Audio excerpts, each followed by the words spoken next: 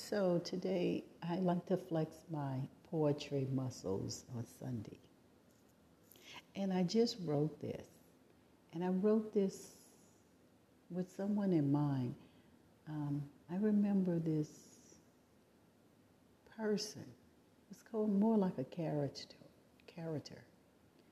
And his name was Tiny Tim. And Tiny Tim used to play this little strange banjo. And he had this really strange high-pitched voice. And he looked like something out of a cartoon book. But he had this girlfriend named Miss Vicky. He always talked about Miss Vicky.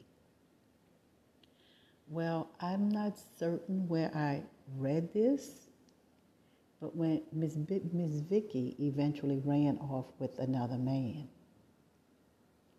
And when it was time of her passing, he buried her. And on her headstone, he put it, I-T. Now, don't quote me, but I do remember reading that somewhere. It could have been one of those trash magazines. I don't remember. But I entitled this piece, It.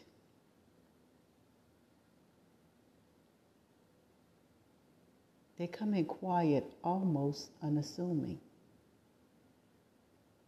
The face of a best friend. Kind, gentle, and loving. They don't bite, nor do they scratch. Just calmly sitting on the dock of the bay. They'll bend over and tie your shoes.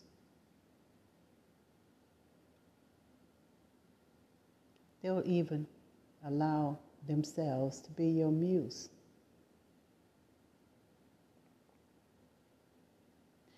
Oh, this must be a dream sent to me from heaven. This person gets me. This person thrills me. They know how to stare me in the eyes. I can see their twinkle. The face never wrinkles. As they reach their hand and arm over my shoulder, slowly, gently, so you don't see the knife in hand. Stabs me in the back with a lovely smile. I did not see it. Namaste.